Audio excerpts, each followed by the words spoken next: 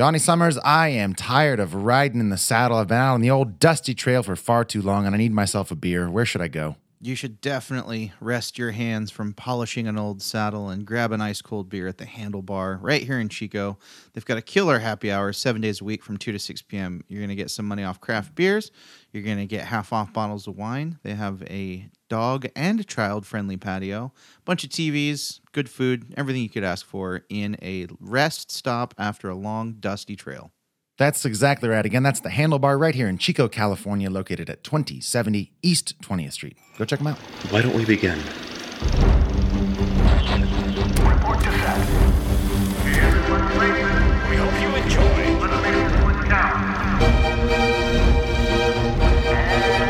And action. This is Fresh Hop Cinema. Hey, and welcome to Fresh Hop Cinema, a show about the worlds of craft beer and film. My name is Max Minardi. My name's Johnny Summers. Thanks for joining us once again. This week on the show, we have our review of The Power of the Dog, the latest film from director Jane Campion, starring Benedict Cumberbatch, Jesse Plemons, Kirsten Dunst, and Cody Smith-McPhee. Both of our beers this week come to us from the Brewing Project in Eau Claire, Wisconsin, and they're both fruited sours from their Puff Tart series. If you're listening on KZFR 90.1 FM, you unfortunately won't be hearing our episode in its entirety. You're only going to get the first beer review and the spoiler-free portion of our discussion of The Power of the Dog. Yeah, but have no fear. To hear the entire conversation, which includes spoilers for The Power of the Dog, our review of a second beer from that Puff Tart series, and the fan favorite Hot and Bothered, plus more than 200 other episodes of this show, you can head on over to any of the following places: your Spotify, SoundCloud, Apple Podcasts, etc. New episodes drop every Friday at 10 a.m. If you like the show, please leave us a 5-star rating and or review wherever you're listening. It helps other people discover this show. Yeah, you can follow us on social media if that's your thing. We're on Instagram, obviously, Letterboxd if you're a film nerd, Untapped if you're a beer nerd, all of them if you're just nerds in general. You can find us at Fresh Hop Cinema, or just head to our website, freshhopcinema.com. Indeed. Or you can send us an email at fhccast@gmail.com. If you want to give a long-winded response, love us, hate us, somewhere in between, whatever, we want to hear from you. If you want to support us on Patreon, that would be really cool. That is a way that you, the listener, can help this show keep happening. For as little as $1 per episode, you're going to get access to bonus beer and film reviews, all kinds of fun stuff. We do top 5 lists of random stuff. Our beer education series has been going well. Our movie education series has been going well. There is tons and tons of extra content. If you can't get enough of us, definitely check it out. We also have patron exclusive events. So if you literally want to be a part of the Cool Kids Club, you should consider joining. So check that out. fhccast@gmail.com is our email, but I don't know why I said that. Well played. But our Patreon is patreon.com/FHC, I think. Good enough. I don't know. Google it. With all that housekeeping out of the way, sir, let's get into beers. These are ones this week we've actually got the chance to pick these out together. It was actually fun beer shopping together with you. We haven't done that in, I don't know. It's been months and months, I'm sure. It's been a long time. I honestly don't remember the last time we got to go to a store together and shop. So it was really fun getting to just pick out what we thought was cool. I mean, I always pick out stuff that I'm stoked on drinking, but I'm doing dry January, so I'm just going to be sipping stuff. So It was really a good time to go shopping together. That way you got to have more of a heavy hand and like, what are you stoked to drink, Max? Totally. Let's imbibe some of your fantasies. And here we are. We're drinking the Project Brewing Company out of, what did we say? Eau Claire? Eau Claire. No. I would say Eau Claire, but we need to get this. It's EAU Claire in Wisconsin, and I'm sure if this reaches any of their ears, we'll get corrected pretty quick on however it's actually pronounced. But for now, I would Wisconsin. guess Eau Claire. Yeah, you're probably right. Eau Claire. Eau Claire, Wisconsin. The Project Brewing. This is the Strahoobarb. Strahoobarb Puff Tart. It is a sour ale with milk sugar. Dang it. Yep. Strawberry, rhubarb, cinnamon, and marshmallow flavoring. It's 5.1% alcohol. And if you didn't catch it before, it is a fruited sour. So this is a style that we've dabbled in a little bit on the show. We've never showcased 2 in one episode, so this is kind of breaking ground. So I am super interested to see what we think of this. There's definitely a brewery up there by the name of New Glarus that we are very familiar with that makes some delicious, some might say fruited sours. Some might. I am really curious about these guys. So, Max, have you had a chance to open this up, pour Dude, it, yeah. smell it, drink it? I've just poured Throw- mine. I also want to just in case there are any new listeners, I can't let a blanket statement for the podcast like uh-oh or gross or whatever you said when you said milk sugar. I love milk sugar. I would say you probably do too. But for anybody that doesn't know, you are lactose intolerant. So we've chosen, I think, a pretty good month to do this when you're not actually drinking a ton. So if we have 2 beers that have lactose, it's probably a good month that you're just drinking sips anyways, but you have taken your life-saving limitless pills, I believe. I have superpowers now, Okay, good. and they involve not being sick in my tum-tum. That's so, great, man. Yeah, just had my first sip. Immense strawberry hard candy. Oh, That's okay. The first impression I get is the classic traditional red foil wrapper with green on the top in your grandma's candy dish. I know exactly how it sounds, just like opening that candy. The crinkle, it's delicious. It's Mm-hmm. delightful. Definitely harkens back to that. I'm not super familiar with the taste profile of rhubarb. Very bitter. It's very bitter. So I'm not getting any bitterness from the rhubarb, which is good. I Maybe wonder not what bitter. that- Maybe it's tart. Rhubarb is like really a tart, sort of sour kind of taste. Okay, that would make sense then, because it is like it's definitely has notes of a fresh, overripe, just super juicy, squishy strawberry Mm-hmm. with a little bit of tang on the finish, but it is definitely more sweet than tangy. I'd say it's like 75% to 80% sweet to like 20% tang. Yeah. Whereas like, a lager would be 0 tang. It's got a nice level of tart, but I wouldn't definitely not qualify this as a sour just because it is more sweet. It's a tart beer for sure. But I like it. I think it's really immensely smoothie-esque, very Yes. blended triple berry Jamba Juice type thing happening. I really need to maybe get some rhubarb because that is an adjunct that I'm not familiar with at all. I know rhubarb pie is a thing. Yeah. It's so rhubarb is, and I feel very vindicated because these are sort of the way they describe this is the process I just went through. But there's a website called chefspencil.com that I think has a pretty good description. It says, with a crunchy bite, when raw, rhubarb tastes rather sour, although a better term to describe it would be tart. It's sour and tangy. It's got a combination of citrusy, sweet fruit sourness of limes and lemons. It's got like a puckery taste that resembles the effect of green, unripe apples, prunes, or grapes. I think it's about right. Okay. Yeah. And so what that does is it mingles with that just juicy, voluptuous strawberry flavor. Yeah. And kind of brightens it up. It adds some punch to it and really brings out the sweetness. It's that old principle where like if you want to make something sweet, you add acid. It's just weird Yeah. the way that flavors work, but adding that tartness almost makes the strawberry sweetness enhanced, which I like. It's boggling my mind that this 5%. I mean, that's light lager territory. I'm just wondering what the caloric difference is Sure. between a lager and this, because I feel like this might have maybe 1 or 2 more carbohydrates. What would you say? Yeah, well, the other thing is like you're gonna really start seeing some differences in the sugar content in something like this because it is so sweet, and I think it's Yeah. gonna be an interesting counterpoint when we do our second beer later in the show, which is considerably higher in alcohol. The thing that I wasn't expecting was such a full-bodied beer for 5.1%, but I'm really enjoying it. I don't know if I've said that yet. I've had my first taste or two, and I love sort of that counterbalance of sweetness and tartness that strawberry rhubarb gives you. Like if I see a strawberry rhubarb pie, all day, I think it's awesome. The one thing that is advertised on this can that I'm not getting quite as much is the cinnamon. I think it's probably a little bit blanketed by some of the sweeter notes and the vanilla, especially.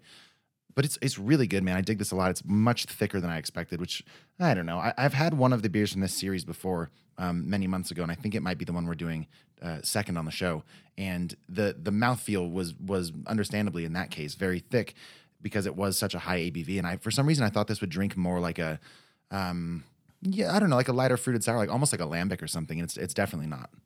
Yeah, I was anticipating kind of like a Berliner Yeah. type mouth drinking experience, but no, it is definitely heavy. I mean, the word smoothie gets thrown around a zillion times a day in the beer game now, but I mean, it has kind of that texture.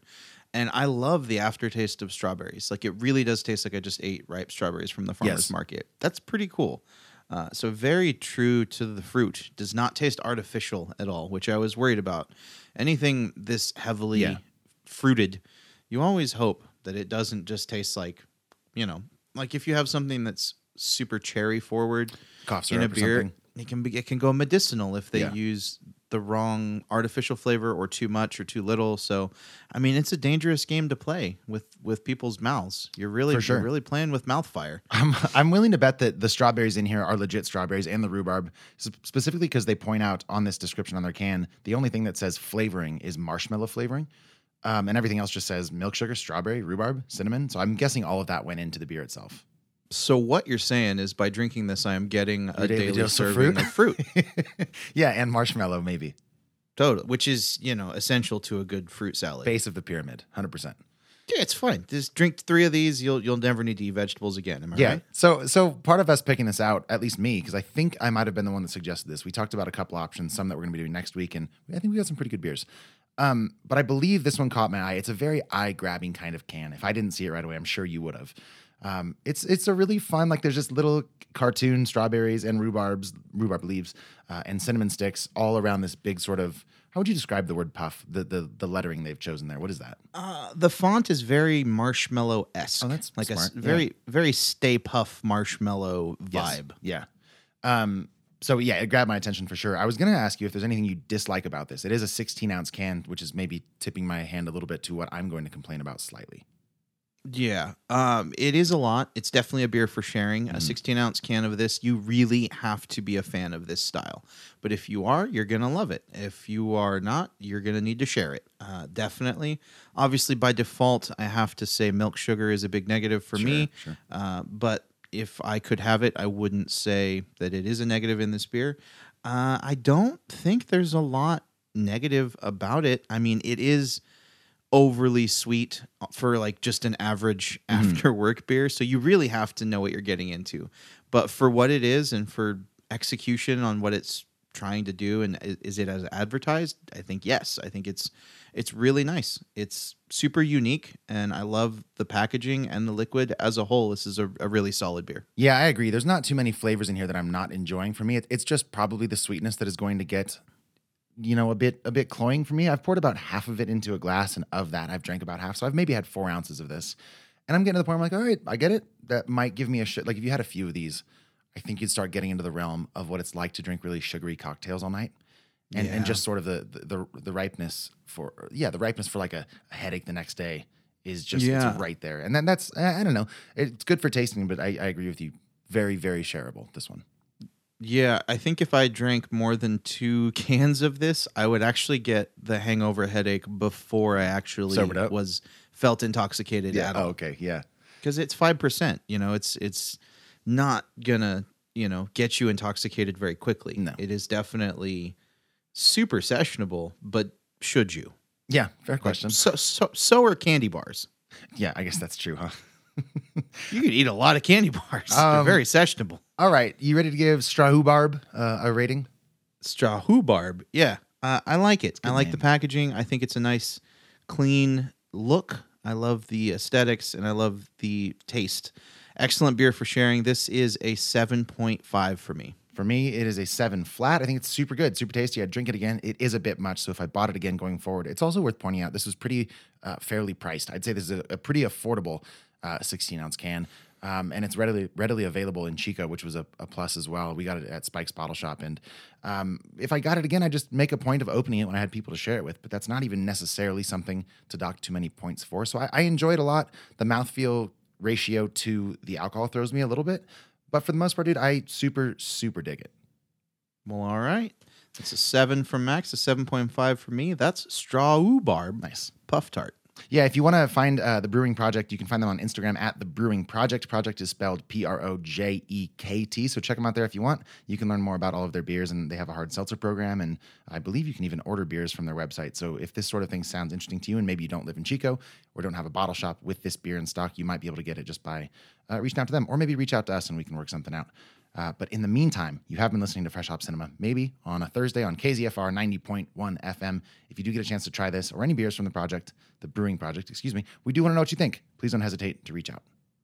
If you post a cute picture of yourself drinking this on the old MySpace grams, tag us at Fresh Hop Cinema. Please email us at fhccast.com if you are into it, or if you're enjoying the show, or if you leave a rating and review on Apple Podcasts. Tell us about it. Yeah. Brag. You've done good.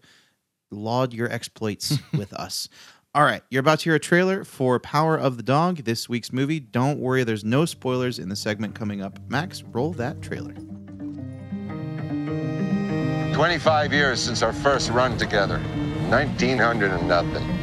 It's a long time. What you doing? Getting mixed up with her. You are marvelous, Rose. We were married Sunday.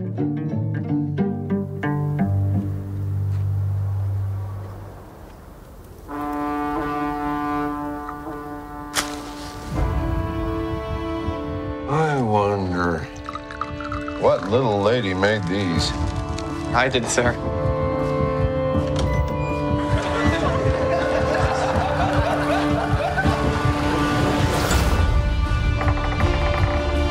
Well, Brother Phil?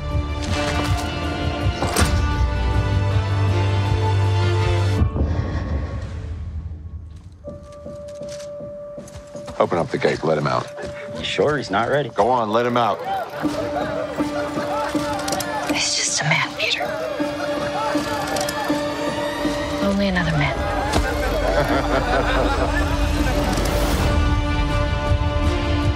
A man was made by patience and the odds against him. For what kind of man would I be if I did not help my mother?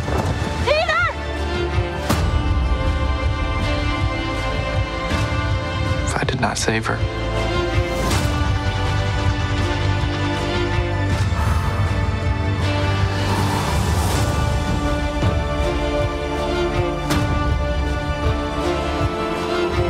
Sort of a lonesome place out here, Pete.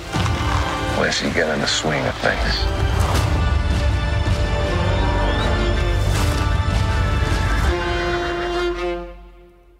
If you're just joining us, you're listening to Fresh Hop Cinema, a show about the worlds of craft beer and film, possibly on a Thursday evening on KZFR 90.1 FM. Subscribe to Fresh Hop Cinema on Apple Podcasts or wherever you listen to podcasts to hear this discussion in its entirety. It'll be available tomorrow morning at 10 a.m. on all podcast platforms. And as a reminder, what you just heard was a trailer for The Power of the Dog, in which a domineering rancher responds with mocking cruelty when his brother brings home a new wife and her son until the unexpected comes to pass. That's right. That domineering rancher, I almost said dominating, was Benedict Cumberbatch playing Phil Burbank.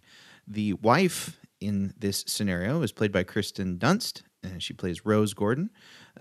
Benedict Cumberbatch's brother is played by Jesse Plemons. He's playing George Burbank.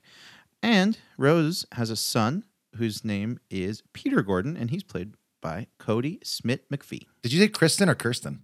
Kirsten. Are you saying Kirsten? Yeah, her name's Kirsten Dunst. No, it's Kirsten Dunst. Kirsten. Kirsten. Kirsten. Yeah, IR. Kirsten Dunst. Yes. All right. Tell me more about the movie. Give me a release date, all that sort of fun stuff. Yeah, it was directed by Jane Campion, as well as she wrote the screenplay. It was based on The Power of the Dog, I believe a 1967 book by Thomas Savage. Sure. And this came out in the United States, wide release on Netflix, November 17th of this year. It runs 126 minutes, and it was filmed all over the place. A lot of filming in New Zealand. Very beautiful movie. Yeah, it takes place in Montana in the early 1900s, and sort of as the very short description I chose sort of points out, it's we'll get more into the characters. This movie is seemingly all about sort of character interactions and relationships, and we'll get into talks about all sorts of themes it deals with. But first and foremost, Johnny Summers, what did you think of Power of the Dog in general? Well, I think it was a very heady movie. All these characters, while appearing gruff on the exterior at first glance, become very involved and nuanced in a lot of ways. Not all of them, but our main characters definitely do have some depth to them. It is a slow burn of a movie that requires a bit of patience, at least it did for me. It has a very simmering feeling. It feels like a masterclass in men of a certain era avoiding their emotions and manifesting that in various ways. It was interesting. It had a fairly linear plot with some surprises at the end, which we'll get into in the Danger Zone. Sure. It was beautiful to look at. I feel like a lot of the interactions early in the movie left a lot to be desired for me. It was it felt very tertiary, and like they weren't talking enough, and when they were talking, their interactions didn't quite make sense, and that gets resolved a little bit for me later on in the movie. But for the most part, like the first act of this movie left me wanting a bit more. It relied a little bit heavily on scenery and very vague and brief interactions. I know this movie is in talks for a lot of awards already. Sure. Yeah. Definitely a strong performance by Benedict Cumberbatch. It's hard to watch him in a role that's less than lovable, but I think he executes it really well. I mean, one thing that I kept thinking throughout this movie was, my God, this man has range. I mean, he's not just Doctor Strange. He's Dr. Range. He's Dr. Range. That's it. That's his new name. He's Dr. Range. He can do whatever. Yeah. I mean, he's been in a wide variety of films, going all the way from, Marvel cheese to some really involved dramatic roles, and it's nice to see him take a role like this with the next Doctor Strange movie coming out next year. Oh, right. It's kind of one of those situations where maybe he does those to pay the bills so he can accept passion projects like this. It was, like I said, beautiful to look at. I loved the scenery. I love anytime you can get horses involved in a movie. I'm a fan, especially harken back to The Rider, directed by Chloe Zhao. Yeah. Just something about the relationship between people of that time and horses was pretty majestic. Overall, did this movie work for me? I think I'm pretty lukewarm on it, if I'm being perfectly honest. It was very simmery. It was very horny in places, let's say. Horny, okay. Yeah, it played as horny to me quite a bit. It was well acted, but it was a little bit of a tough watch, not just content-wise, but honestly, it got a little long in the tooth in a lot of places for me. And like I said, some of those interactions weren't quite as satisfying. So I'm pretty lukewarm on this. I'm really curious what your critical eye and mind thought of this. You've watched it, obviously, I assume. What do you think? Yeah, I kind of want to go a little bit off of what you were saying there, because for me, it was also not. I won't go so far as to call it boring in the beginning. This film is told in a 5-act structure, which is broken down by Roman numerals that pop up on the screen. And really, I don't feel like I got invested emotionally until about the third one. And I could probably extend something of a critical olive branch to that and say, like, that's sort of par for the course of the type of character development we're getting anyways. Is like, on their surface, these frontier men are very gruff and sort of stoic and reserved and keep everything close to the vest kind of thing. And as we get to know certain ones of them, that starts to open up. And I also kind of appreciated the slowness and like the getting to sit in some of those landscapes and take in the cinematography. So I don't necessarily think that the pace bothered me, though I agree with you. It is pretty draggy, especially in the beginning. Mm-hmm.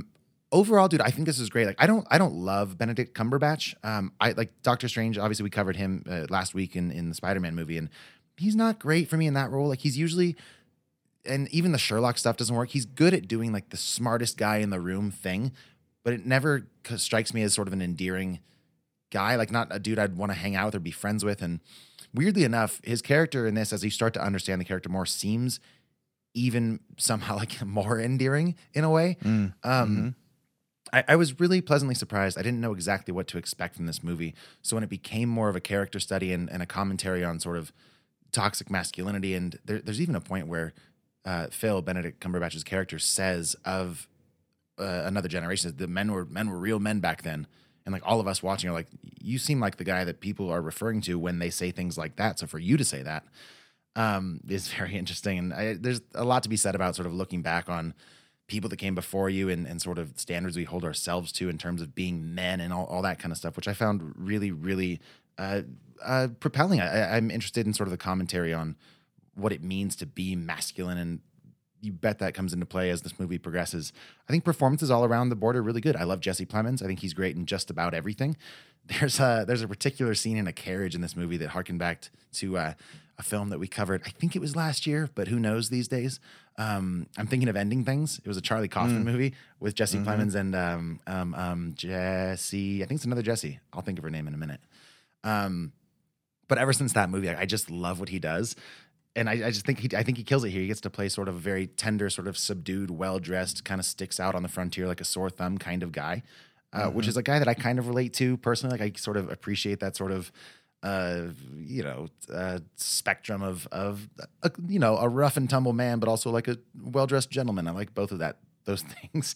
Absolutely. And the tension between those two brothers because of how they are as people is really fascinating to me, and that dynamic. And then as that sort of gets deconstructed, sort of looking at some of the I don't know the right turn of phrase, like that thing where like you're criticizing somebody but you're actually just criticizing yourself and you're just projecting projecting is the word I'm looking for. All of that makes for very fun character studies for me. So I think in general, I didn't love this movie either. I wasn't bored by it ever. It didn't run too long. I did like it a lot. I thought performances were great. I'd like to watch it again, knowing what I know now, because things do sort of shift a little bit in the last 40 minutes. But I liked it. I agree. Yeah, I liked it, didn't love it, very lukewarm on it. I do have one massive gripe. Okay. And I'm curious if you could guess what it is. No. I mean, if you give me a clue, I could probably do it. It is the absolute criminal lack of utilization of one Thomasin McKenzie, who was apparently just an extra in this movie. Yeah. Like, she's basically an A-lister now, in my opinion. Yeah. And for her to just play an extra, I'm like, the moment her character was introduced, I'm like, oh, sick. Thomasin McKenzie's in the rest of this movie now, right? Dude, when she came on screen, it was so sort of subdued and in the background. I was like, is that Thomasin McKenzie? Yeah, like I was like, kind of okay. recognized her voice a little bit, Yeah. but then she actually got like a couple lines and she was the focal point of maybe 1.5 scenes. Yes. And then just disappeared. I mean, she was literally an extra in this movie, and that bums me out. I would have loved to seen her play a bigger part. Yo, I remember thinking, I was like, man, I wonder what this character is going to do in the grand scheme of the plot. Like, what's that going to matter about? What's she going to do? And just nothing really. But I don't know. Like, I think you'd be hard pressed as an actor, especially one of her age, and being a lady, to turn down a Jane Campion movie. And I'm not an expert on Campion films or anything, but she's been making them for quite a while, and they always tend to deal with, in some respect, feminism and the plight of society, in particular with women. And I could see that casting director approaching Mackenzie and being like, "Hey, do you want to, be in a few scenes in a Jane Campion movie?" And she'd be like, "I mean, yeah, for sure. Why not?" Interesting. Yeah, I just love her, and I want her to be the star of every movie. So it bummed me out that she was just faded into the background. I wanted more from her. But if the plot didn't call for it and that's the role she accepted, I'll allow it. But still, in my heart of heart, it makes me sad.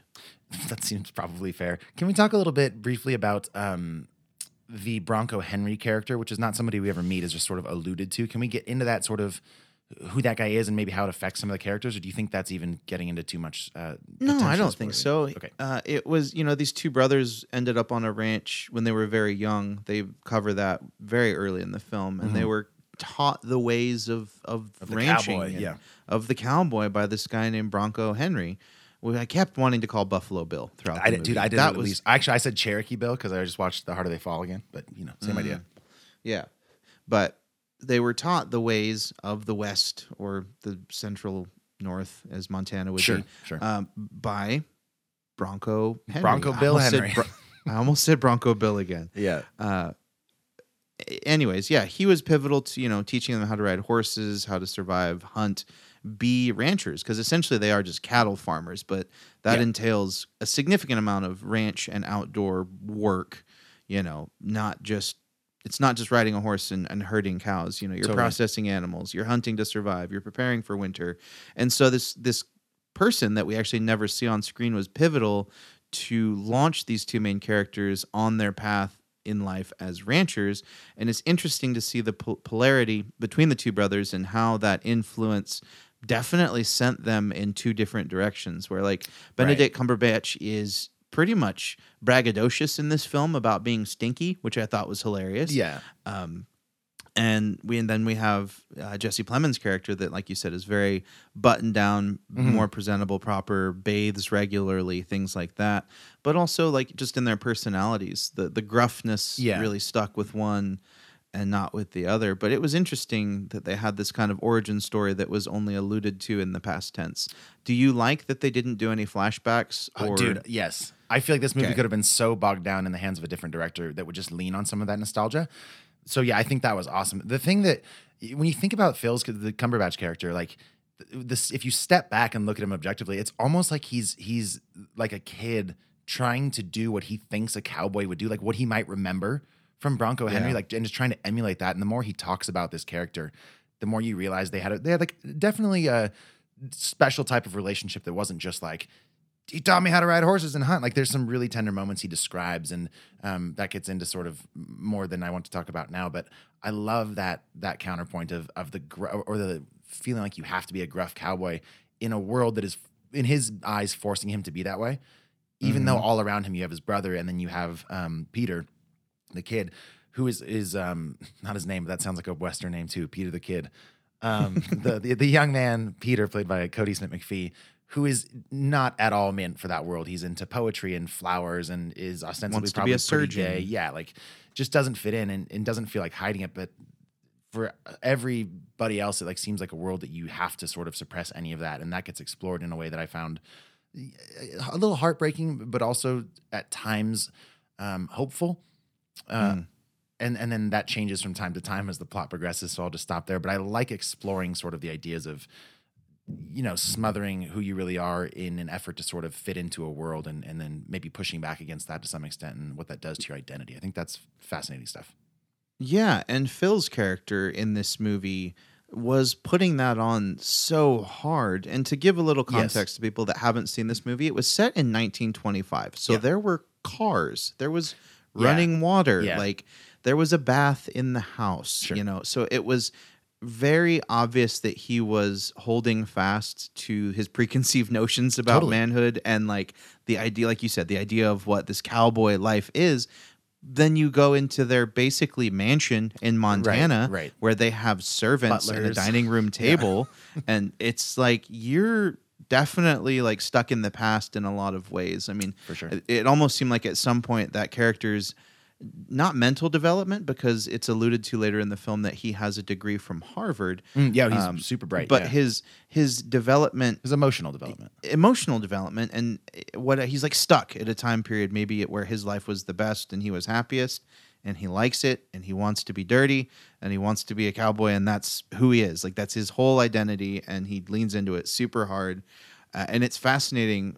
Without spoilers, I will say it's fascinating to find out more about him and his motivation for kind of maybe possibly being stuck in that emotional place. Yeah, I think that's pretty well said, man. For now, let's give it a rating. Power of the Dog out of 10. Johnny Summers, what you got?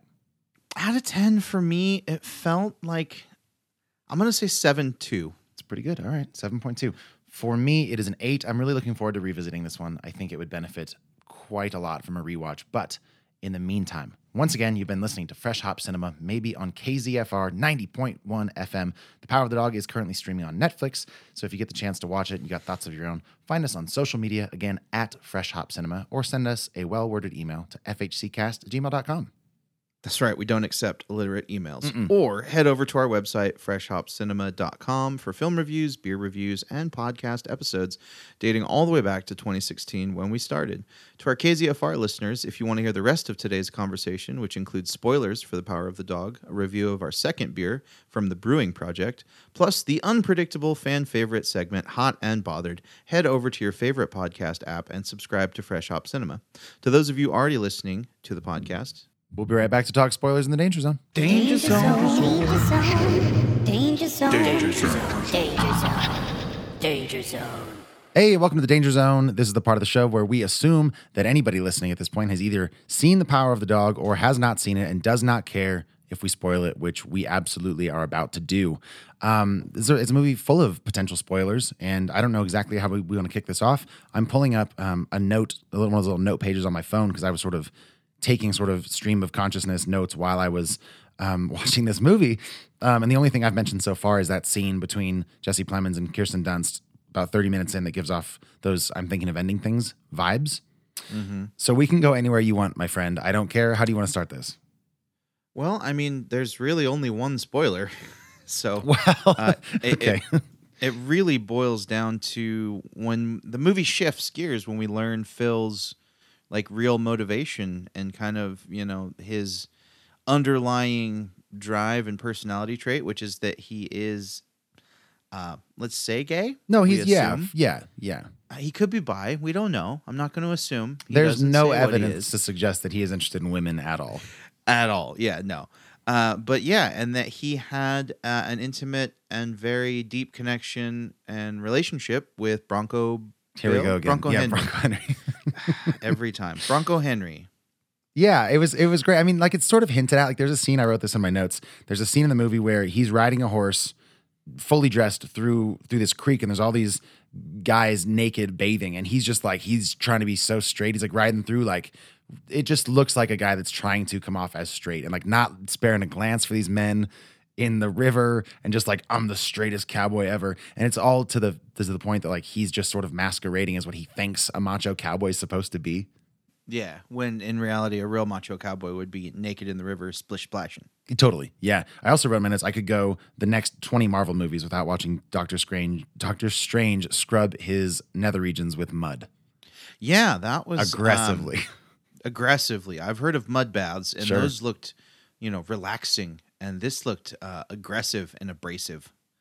Yeah, for sure. So I think when that moment becomes clear, it's sort of led on slowly over time, and then the moment it sort of is spoken is when he's telling Peter, Bronco Henry saved my life. We were freezing and we spent the night body to body in like a sleeping bag or something, and we kept each other warm. And then Peter's like, were you naked? Yeah. And then there's this really like very, very, I was thinking this movie's almost like Call Me By Your Name for cowboys. I was getting Big Peach vibes. Yeah, but it isn't cigarette. because I know, but that's the crazy part is that Peter is just playing him the whole time. Yep. Which I actually didn't see coming. Like you're very wary of Phil's character because he spends most of the first half of the movie being very homophobic, very berating, basically awful towards Peter, sort of the leader of the gang that's making fun of him all the time. And at one point, calls him Nancy so many times. He flips the switch and was like, all right, Peter, you're going to have to, learn to fit in around here. Come spend some time with me.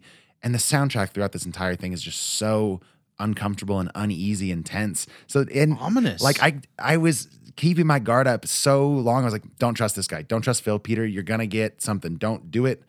Mm-hmm. But increasingly, like Phil does seem to warm up to Peter and like is maybe sort of accepting parts of himself that he wasn't able to around these other men. And it starts feeling really genuine. And then that's when you realize, oh no, like Peter is just going to kill him to protect his mother. Mm-hmm. Which he did. And maybe it was because I'm dumb or something, but I didn't even realize that's what happened. They even showed you with his open wound hand working on that infected diseased rawhide. Like I didn't know until after he was dead when his brother, Jesse Plemons' character, was like, he never touched animals with diseases. And then I was like, aha, it was Peter. But it took me that long. Because like I had my guard up for so long, then I finally let it down. I was like, this could be a sweet moment with the cigarette and their bonding. That I completely just missed it. He would have been able to kill me too, not a problem.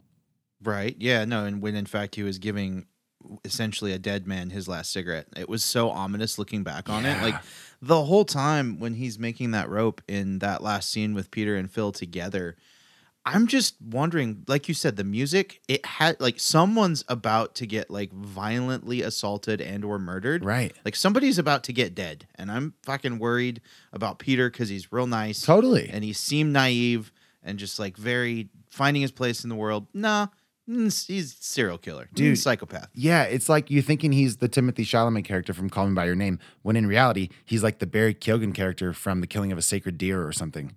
Like, do you remember that much? Have you seen that? No. Yo, you got to see it. Very unsettling role.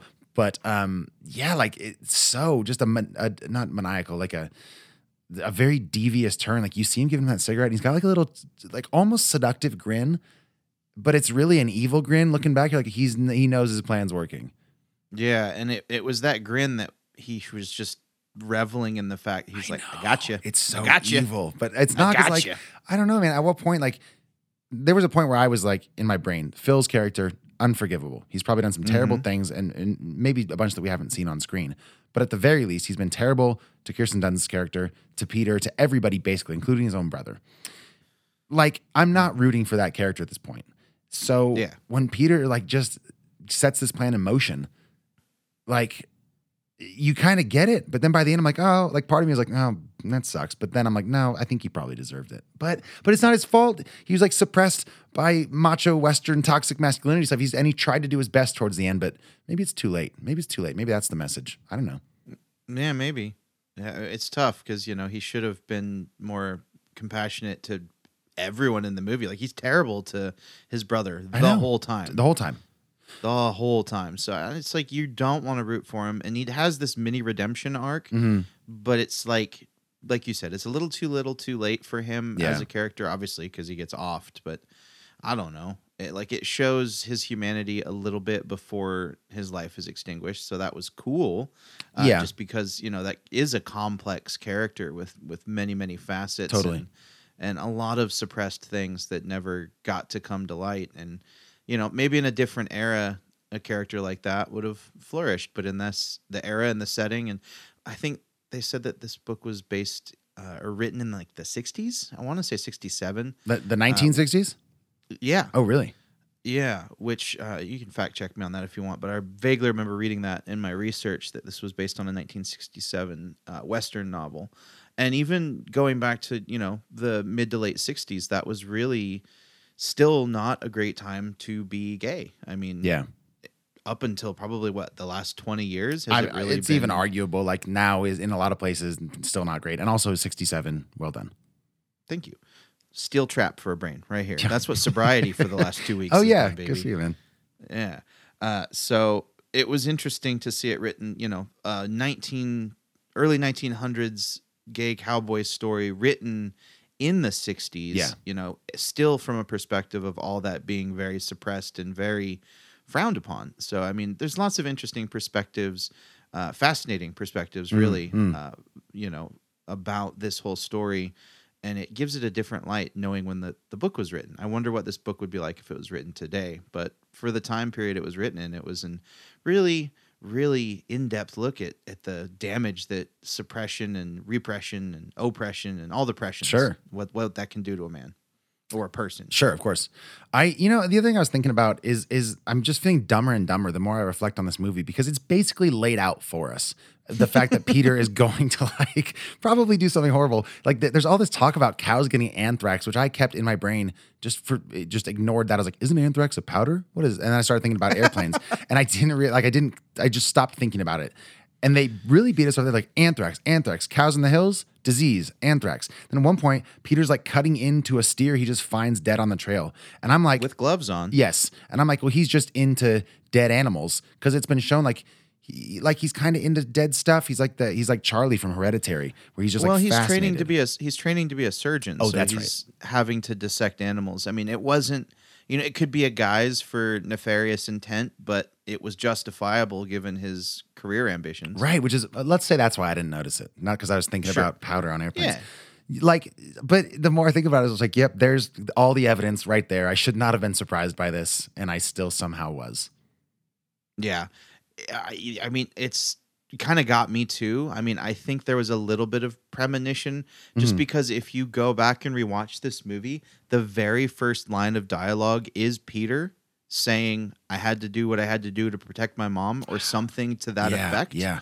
And at the time we had no idea who Peter even was. That character wasn't introduced for, 30 minutes into the movie probably. So, it wasn't clear who was narrating at that point.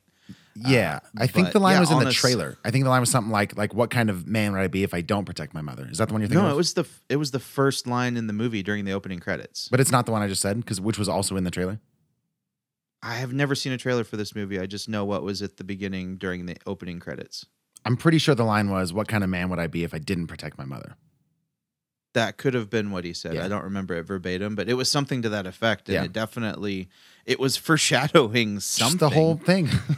Yeah, the whole thing. Yeah. So, I mean, maybe it was there the whole time, and we were just, I was looking for all kinds of things, and maybe I just overthought this movie.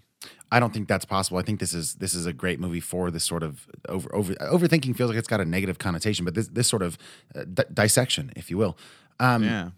I think the other brilliant turn that happens is you do, or I did at least, begin to root not against if the two sort of responsible adult figures in Peter's life at this point are Phil and his mother.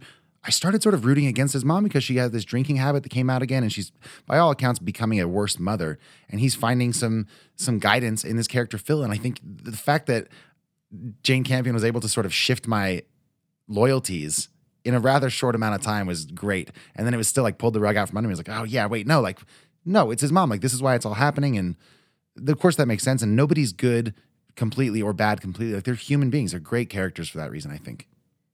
Absolutely. And it makes me want to dive deeper into Campion's backlog. I don't think I've seen any of her other movies. I would have to look it up. I wonder if you've seen The Piano. That's I think, one of the more popular ones. Also, quick shout out to one of my favorite movie podcasts, Film Spotting. They did a whole, what they call their oeuvre reviews, which is they dissect an entire a director's entire work, and they just did Jane Campion in order to prep for this. So if you wanted to go and watch those movies, those two co-hosts are very, very intelligent, well-spoken.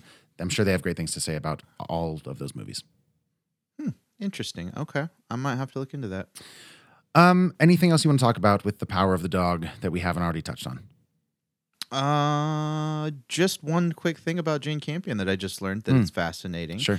She was only the second woman ever to be nominated for the Academy Award for Best Director. Yeah, she was. I can't. What movie was that? Both of these achievements came for The Piano. Yeah, that makes sense. I think I knew that somewhere in my brain. And that came out in 93. Yeah. She's been cranking them out since then pretty regularly, I think. Interesting. I got to look into this.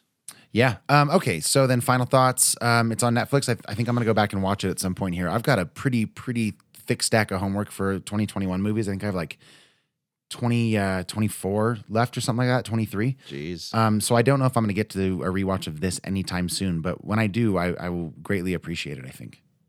Yeah, definitely. I think it's a good one to recommend for people that like kind of, the slow burn thinker period piece. It was a very unique movie, but I like it. I see it definitely being in the running for some awards this year. Makes sense. Yeah. You ready for another beer? Yes, sir, I am. Or the splash of the one that I can have. All right, man. Well, we are back in the saddle, and we have galloped our way back to Wisconsin for beer number 2. I don't know how you saunter on a horse. He snuck in the word nay. God, you got horse puns on horse you like puns, that? Bro. I wish Did you I realize you did that? Oh, yeah, I was so caught up in the pun, I forgot that sauntering is not a thing a horse does. They canter. They can canter. What does saunter even mean? It's like, I feel like it's like a swaggy walk. Yeah, it's like Clint Eastwood walking into a bar with 2 swinging doors. And okay, cool. Yeah, saunter. Yeah, that's the spurs. Cha-ching. What would a horse? Cha-ching. I guess you could picture just a horse like a BoJack Horseman sort of situation walking in like that. I'm just picturing like a horse pimp walking right now, and it's.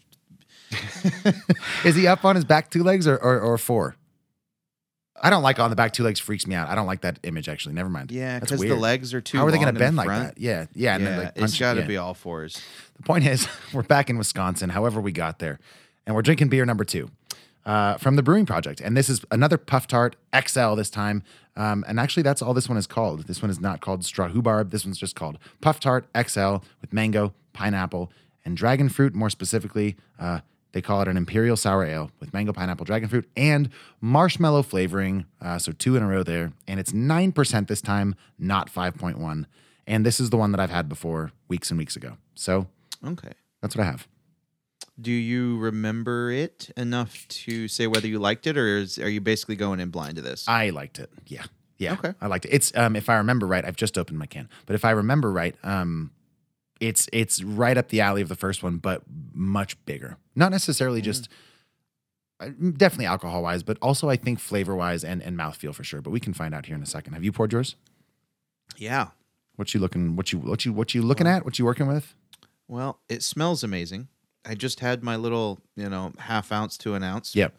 And that is robust. My God. He clears his throat aggressively. Yeah. I mean, you can really taste the alcohol in that. Like, this beer tastes strong. Oh, yeah, it does, doesn't it? Oh, wow. It tastes so strong. Like, you could have told me that this was a liqueur of some kind, and I probably would have believed you.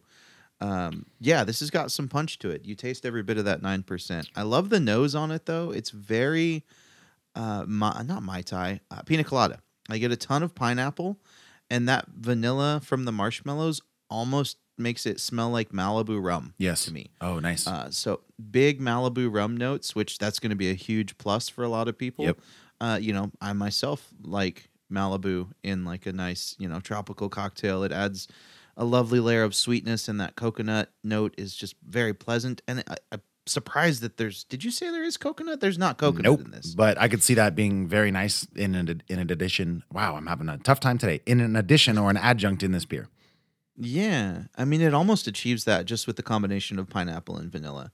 Those two things together usually taste really good. I mean, anything that kind of cuts down the bristly acidity of a pineapple juice, like vanilla, just smooths it out, gives you kind of that orange creamsicle, but with those tropical notes.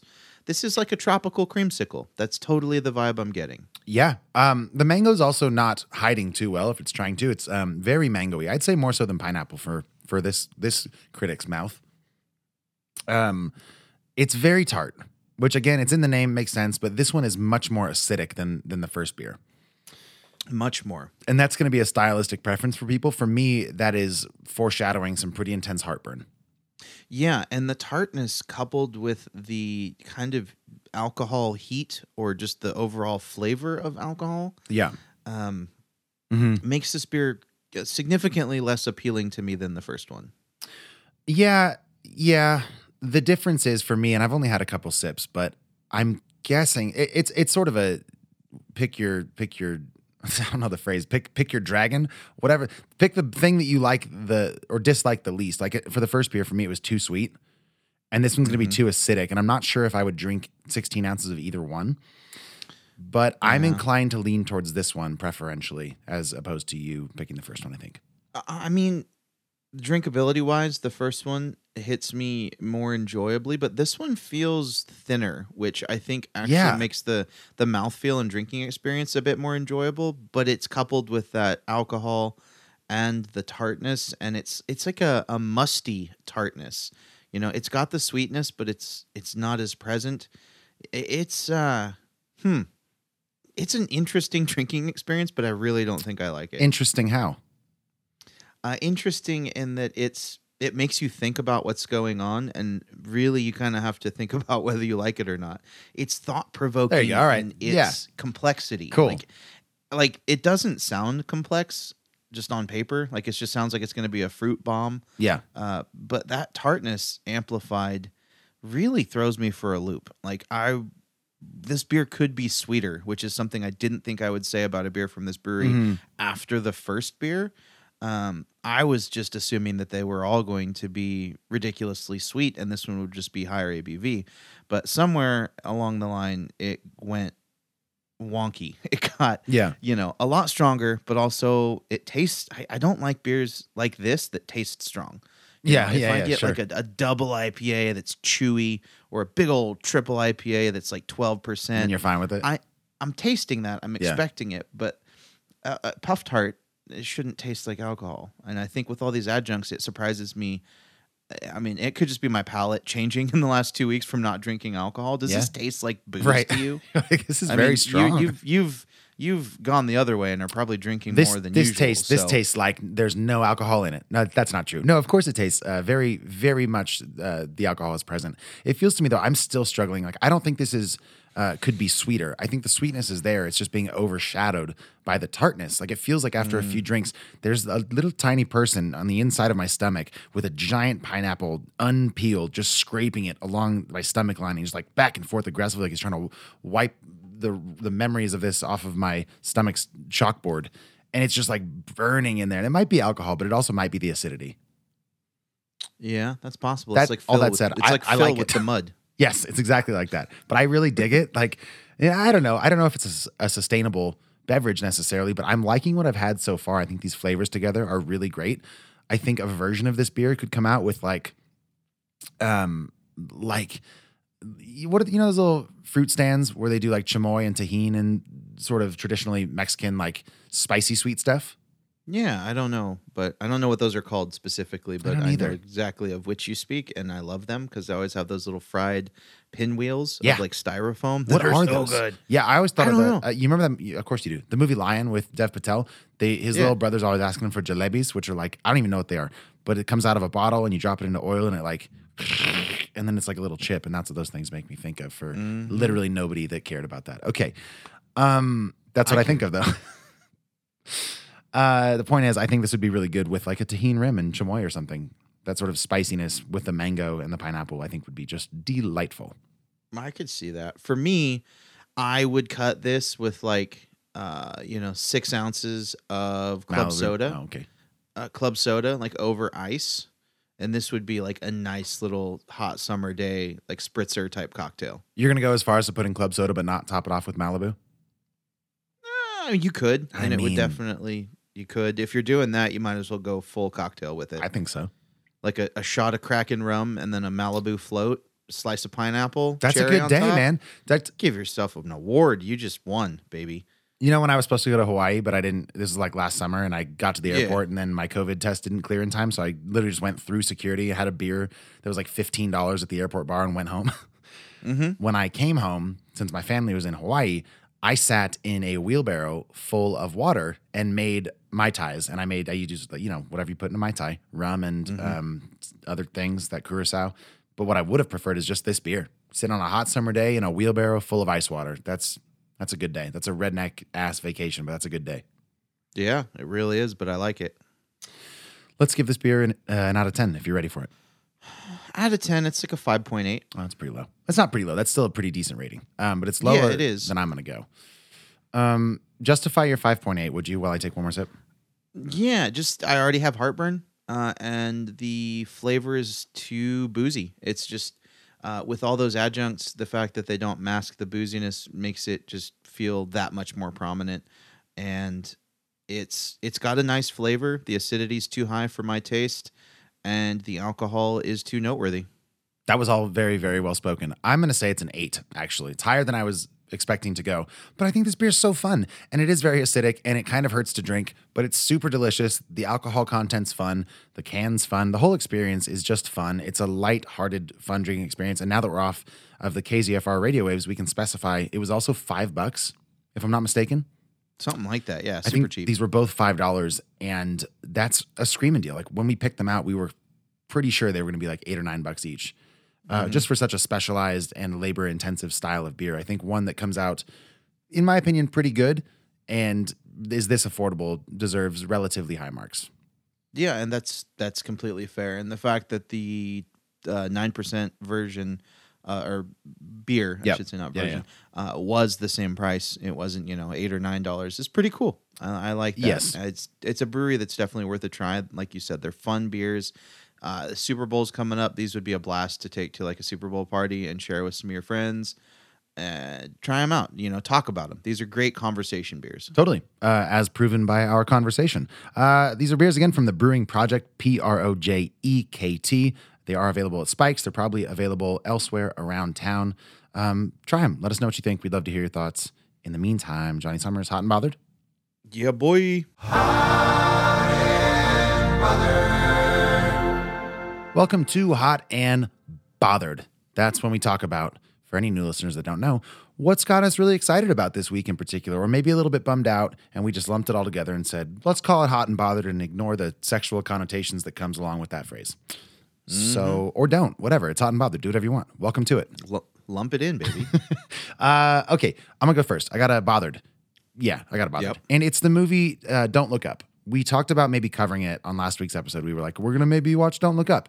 I did watch it. I disliked it so much that I convinced Johnny not to watch it, at least for now. It's not hard to talk me out of watching a movie unless Right. I'm like super hard in the paint for it, because I trust your opinion and we think a lot alike about movies more often than not. Yes. And if you text me and you're like, bro, I watched the movie for this week and it was garbage. Can we watch anything else? Yeah, because I don't do this podcast to watch bad movies on purpose. Totally. So tell me why it sucked. Okay, well, so just a little briefly for people that don't know, it's a film that came out on Netflix. It was directed by Adam McKay, and it stars Jennifer Lawrence and Leonardo DiCaprio and Meryl Streep, and Rob Morgan's in it, Jonah Hill, Kate Blanchett's in it, Mark Rylance. There's like a ton. Timothy Chalamet, who I will die on this hill. He's the best part of this movie which maybe didn't even need to be said. That's probably So obvious. on paper, cast-wise, this movie should be fucking awesome. Even synopsis-wise, based on truly possible events, is what it says. 2 low-level astronomers, upon discovering that a meteor will strike the Earth in 6 months, go on a media tour to try to warn the world, but find an unreceptive and unbelieving populace.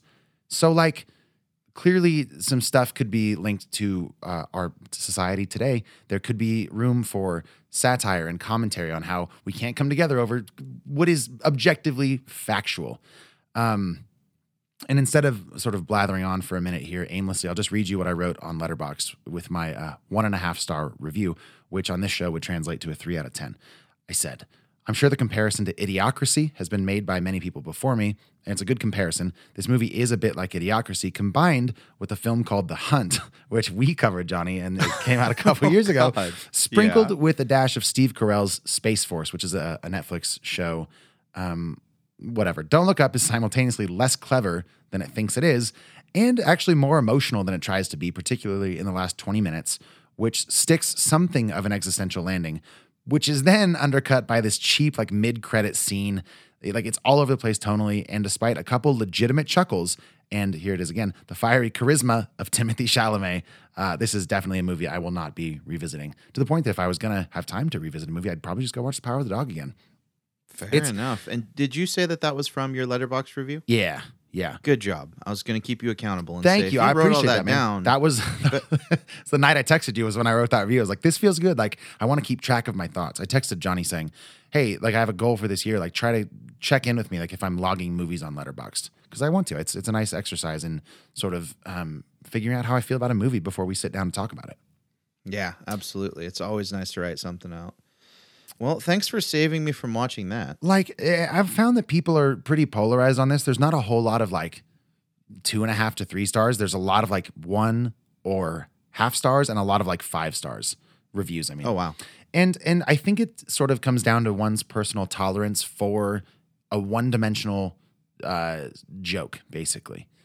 Because the whole crux of the movie is like, there's a meteor coming for sure. So just look up and you can see it. And the slogan, "Don't look up," comes from a presidential campaign by the president in the film, played by Meryl Streep, who's like convincing her, clearly like very aimed at like a MAGA crowd sort of vibe, like, just don't look up. The liberals want you to look up, but just look down. And it's so, they beat it to death. And it's funny. And I would have loved this as like a 15-minute sketch. Or I was like, going to say, this sounds like a Saturday Night Live skit that went too long. that's as complex as it gets. And they drag it out. And there is a moment of nice conversation and real like human pathos around a dinner table towards the end. And I think that is good enough. Like, that was good. But everything else is just dragged out and over the top and cartoonish, and it just can't figure out what it wants to be some of those times. And it's just a bummer of a movie. And it's like 2 hours long, I think. 2 hours and 23 minutes long. So just Whoa, that's way too long. It's way too long. That's true. I didn't say how long it is. It's not like a 90-minute movie. It's 2 hours and 23 minutes. So skip Fuck it. That's my you. official endorsement to not watch that movie. No, something with that type of plot needs to be a tight 90 or I'm fucking out, Totally. dog. Very lastly, on the hot side of things, I'm in Reno right now recording in my hotel room, and I'm here with a band. There's a big sort of convention of dudes that, I'm sure there's women too, but it's clearly a lot of dudes in cowboy hats that hunt bighorn sheep. And they get together every year, apparently at the Peppermill. I've done this a couple times now. And just, talk about, shooting sheep and stuff, whatever that's like. So I That's came. their home base? Right. With a few friends. There's myself, my buddy Rob on drums, my buddy Ethan on bass, and my friend Webster on the keys. And we're playing, especially tonight, because it's like the first night they're all getting here, just so much country music. Just and some good and some a little bit pandery, but I think that's the nature of the beast. So I will be on stage, checking the clock, in about an hour and a half doing that. And it's been a lot of fun. Nice. Get that flannel out, get ready to make some tips, baby. So that's a really good idea, Johnny, but we're actually not going for like the southern sort of country. We're going for like a almost like a Mumford and Sons sort of like folk alternative thing. Like, I'm wearing a tucked in button up white shirt with a vest and like a wide brim hat and like suspenders, like that sort of look. Okay. You know what I mean? Hipster country. Yeah, like Mumford and Sons or like the Lumineers kind of thing. That's what we're sort of aiming at. Because I don't want to be stuck playing like only Wagon Wheel. Like, I want to also be able to play the Lumineers or Mumford and Sons. Yeah, you should for sure bust out your share cover to those Cowboys. I tried it a couple nights ago. It did not work. Damn it. We tried Cyndi Lauper. The only medicine these guys and gals want is Sweet Caroline and Florida Georgia Line and Johnny Cash. And boy, I tell you, I'm gonna serve it up hot on a platter full of butter. Yeah, you could delve into some older country. If you know any, some Willie Nelson. You could bust out the Merle Haggards of the world. Yeah, we got some Merle Haggard on there. We got this is Merle Haggard, but we were also doing like Amarillo by Morning, How I Got to Memphis, which is one of my favorite Tom T. Hall songs, who's a country artist that's a bit older. We're doing some Hank Williams, George Strait, that's Amarillo by Morning. So like some legit old country too, but we're also probably playing some like Kane Brown and Luke Bryan and more like stadium polished country that is just pop dressed up with a fiddle. Some Kane Brown, some Zach Brown, maybe some Sawyer Brown. We are doing some Zach Brown. I didn't know there was a Sawyer Brown, but also I love Zach Brown. Zach Brown is like one of my favorite actual country artists. He's great. Yeah, Zach Brown's dope. Sawyer Brown was really popular when I was in like junior high school. Oh, okay. They do that song, Some Girls Don't Like Boys Like Me. I think you'll have to sing it. I'm not quite getting it. Oh, but some girls do. I've never heard it. Sorry. It's fine. You're not missing out. All well, right. That sounds like fun, though. Go get that money, man. Thanks, dude. What's going on in your life? Well, as you know, it's a new year, and unfortunately, I'm just the same me. Sure. I am still on my sci-fi shit, dog. I am going whole hog. I've been on, I think I talked about this like last January. I am on a journey to watch all of Star Trek by Stardate. God, like you're a still real on this? nerd. Still on that, dude. All right. We have watched all of Star Trek Enterprise, the entire series. We just finished the first 2 seasons of Star Trek Discovery, and by Stardate, we are now on to the original series with Bill Shatner and Lenny Nimoy and all those great people. So we started that on, a week ago? And we're about not even halfway, because the first season of Star Trek has 30 hour-long episodes. Just the first season. That's a lot. That's insane. That's a lot. So I'm going to be doing this for the next 6 years, but it's going great. It's been fun. Star Trek Discovery was really, really, really good. And one of the most visually pleasing reincarnations or reimaginings of Star Trek I've ever seen. It plays out very cinematically. I mean, it is on par with the newer Star Trek movies. So if you're a casual fan that just wants something really gorgeous to look at with some amazing character development and lots of cool stuff and cool ideas, I would recommend Star Trek Discovery. I am onto that. And we had to take a little break because the Book of Fett is out. Right. For people that don't know. The Book of Fett is essentially the origin story, not origin story, but it basically picks up in Star Wars, the Star Wars universe. Nice. It picks up off of essentially right after Boba Fett is tossed into the pit. I don't remember. I think it's the Sarlacc pit. That sounds close. Yeah. Yeah. In I don't remember which Star Wars movie, but in outside Jabba the Hutt's palace. Yeah. So it picks up from there and then just hits the ground running. 2 episodes are out. I'm completely caught up. Looking forward to this week's. It is fantastic. If you're a fan of The Mandalorian, you will love it. If you're a fan of Boba Fett and Star Wars in general, you will love it. The whole series is just rife with practical effects. They're really sparing with the CGI, which is fantastic. It holds true to the aesthetic of the original, the original sequels, you know. Oh, okay. The 70s movies. Yeah, okay, I get you. Yeah, 4, 5, and 6. Yeah, it stays true to the aesthetic of those in that it's a lot of practical effects with costumes, and all the set design looks really practical. Like, there hasn't been a ton of noticeable CGI. Obviously, there are some in spots, but for the most part, it's all real tactile practical effects, which I'm a huge fan of. So I would say check it out. I'm super enthralled with it, and I can't wait. I am super annoyed in general by appointment-based television in this day and age. It feels really idiotic that they're releasing one a week, but it has me clamoring to tune into Disney Plus, and I haven't done that since The Mandalorian, so that's something. But I don't know. I'm spoiled by binge watch culture, and it really kills me having to wait for a week. Dude, I get that too. We could probably maybe we should do that for Patreon one time and talk about sort of the pros and cons of what did you say, appointment-based TV? Mm-hmm. Yeah, because at one point, I don't know, like people got exposed to Game of Thrones that got exposed after it was all out and they could binge it. I think with a show that dense, and I'd be willing to guess the Book of Fett is the same way. Like there's so much detail and so many things crammed into that hour that for me, even though I might have just instinctually gone and watched them all, like I think being able to sit with them, maybe not for a whole week, but like a few days is really good, even though it's tricky to do and force yourself to do if everything's available at your fingertips. That self-control, that next episode, like it plays automatically. You don't have to push a button. Yeah. You just have to be a fat little consumer and just sit there and not move, and it will just be force-fed into your eye holes. And it's great. I love it. Yeah. But I kind of see both sides of it because for one example that comes to mind for me is The Witcher. That show is so dense. I almost wish that I could have spaced them out a little bit. Like that could be a show a la Game of Thrones that benefits from a little bit of time to sit with every episode. Yeah. But with that density, it's almost easier to just stay in it too. So you're like not remembering whose character did what with their brother. Right. So there's pros and cons to both, but it's frustrating having to wait, and I don't like it because I'm an impatient American consumer. Damn it. Dude, I think the other con that is sort of tough to realize when you're in the midst of a show binge is the equivalent of like cramming before a test. Like you'll keep that information, and I'm specifically talking about The Witcher 2 because I just watched that whole season within a couple of days. And I realized upon starting season 2 that I don't really remember much of what happened in season 1, partially because I binged that also. And like, so I liked The Witcher 2, but I don't think I'm going to retain a whole lot of it because it just got smashed into my brain so quickly.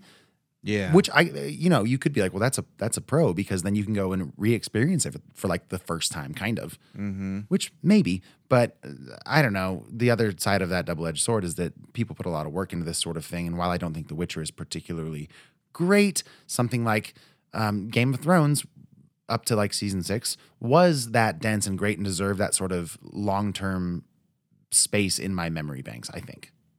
Yeah, that's fair. I know if we're going to dive into The Witcher season 2, I either need to watch a really thorough, like hour-long recap on YouTube or just watch the whole first season again. Right. Which, like you said, wouldn't be bad, but also I don't necessarily want to not waste my time, but it kind of feels like it because I'm going to remember most of every episode once I start watching them. It's tough. It's a weird situation. Where are you at with The Wheel of Time, by the way?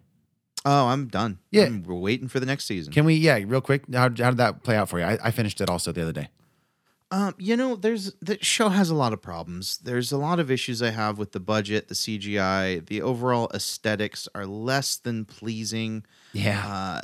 All of my problems are really with the world building. Yep. I love the character development. It has pacing issues too. I think there's a lot of times in that series where months or maybe weeks go by and you have where no they're idea just on the road, and it's just like they wake up the next day and they're at a place. And I felt like for quest-based fantasy, you have to have the weight of the journey and the toll that it takes. You need trudging. You got to trudge. You need Lord of the Rings. You can't just make a character dirty and expect me, the viewer, to empathize with them. Right. You need to be a bit more in the muck and take more time. So I think it could have benefited from, in some places, a little bit slower pacing, which is odd for a fantasy series because usually the problem is quite the opposite. Yeah. But for that one, would have liked to seen it spread out a little bit longer. There's so much content in those books, but I get it. You're making a show. It needs to be consumable. There's, middle ground that has to be met. As a huge fantasy junkie, I love by default any series based on books that I've read, unless it's absolutely terrible. Yeah. I'm leaning towards being preferential to it just because it is a genre that's near and dear to my heart. So I was super entertained by it. I love the universe of Robert Jordan's book series, and I think that the next season's going to be great. Hopefully they throw a little bit more budget at it and get maybe some of the aesthetic issues down a little bit more, because some of the CGI was just straight up cringy. Yeah. Almost like B-movie level cringe. The Trollocs? The Trollocs were fine. Oh, okay. A lot of the magic, the channeling that's done felt really forced CGI. Like it didn't even look good. And I overlook a lot of that because I, at its core, love the show and love what it's doing. So I'll forgive that. I can acknowledge that it's not necessarily a great show, but I liked it and I think it's entertaining and really good. Yeah, I agree with basically all of that. The other, and I'm also with you. Like, I can overlook most stuff because the character development is usually there, and I've got sort of the long-term nostalgia for these characters in the books and whatever. But there's spoilers for the end of the first season of The Wheel of Time. Skip forward in your podcast app about 1 minute. That's your warning. Here it comes. There's that scene where like Nynaeve and Lan like spend the night together and probably have sex with each other.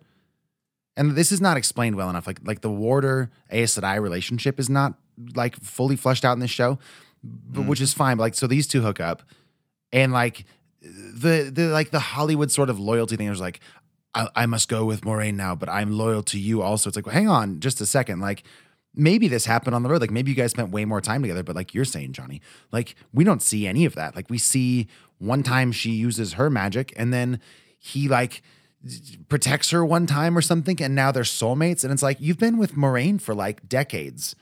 Like I don't buy it. Like I feel like they're forcing some of these romantic relationships, particularly the romantic relationships, like Rand and Egwene, and like the Perrin thing got thrown in like a weird love triangle, like which was kind of suggested, and like you could maybe read into that in the course of like 4 or 5 seasons, but it came to a head, and he was like, "Do you both love her?" It's like, all right, chill out, you guys. You don't have to have like cheesy romantic arcs just to make this a fantasy thing that we're all going to buy. We don't need that necessarily.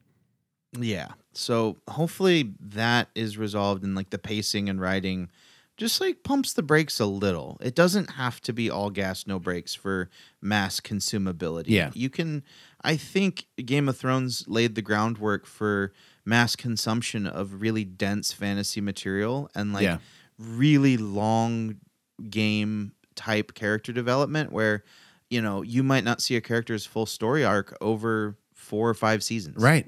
And then you'll stick for 6 seasons, and then they will just throw everything that you've learned out the window and be like, they're the same as they were in episode 1, you dumbass. And then we're like, exactly. All right, thanks, guys. Yeah. Have fun on Star Wars. There has to be a worry in the mind of the creators of The Wheel of Time that they have to make this season count just to get another season. Yes. I mean, how many shows in the last few years have had 1 season and then we never see it again? Dude, I'm sure a ton, yeah. It's too many.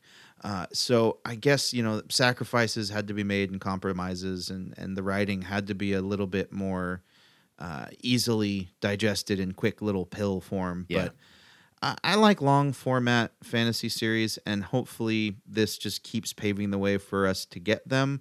I know Amazon's developing the Lord of the Rings series, so fingers crossed that this isn't a template that they're following, because I don't need to see hobbits in 5th gear with love stories. You know what I mean? Like, I know. If they give it the Wheel of Time treatment, it's going to be cringy and unwatchable. Because that's dealing with a franchise that is very beloved that should not be trifled with. So you'll really have to be careful with those properties, or you're going to just lose every single member of that Lord of the Rings fan base that was giving your show a chance. Here's the other thing is, like, when you say lose the fans, there's no chance in hell that every Lord of the Rings fan is not going to watch that series from start to finish. Exactly. So like when you say lose the fans, like I don't think they care if, like, and when I'm saying they, I mean like big, you know, like media corporations. I don't know if people care if consumers like the stuff. They just need to get people to watch them. And no, I think them, like, mass media just changing the look of Sonic the Hedgehog due to fan outcry taught us that they do care, because buyers will buy, and true fans of a series will not buy if you bastardize their favorite materials. I really want to think that's true, and that's you make a good argument. Like the Sonic thing is, but I think it's an anomaly. I don't know. Is it, or did it set a precedent? Yeah, right. I don't know. I'm not going to run out and buy any Wheel of Time merch, but I'll damn well go out and buy an old dusty copy of the first book and reread it. That's a good point. Yeah. But you'll also watch season 2. Yeah, I will, you know, but also with enough, you know, forums and social media, like the world is heard, whether we like it or not, as an individual or a hive mind fan base. And like it or not, fan bases have power if they speak with enough direction that is unified with enough voices. I think studios kind of do have to pay attention. Yeah, who do you talk? Is this why people call senators? Who do I tell about this? Like, who do I complain to if I don't like the Wheel of Time? Like, I can't call. I think Reddit. I'm pretty sure. Yeah, Reddit. Reddit does it. They have they probably have like a little home base where all those complaints come into, and they sort of make it into one big thread and push it out into the consumer, the media companies' buttholes. Yeah, Like, how does that feel?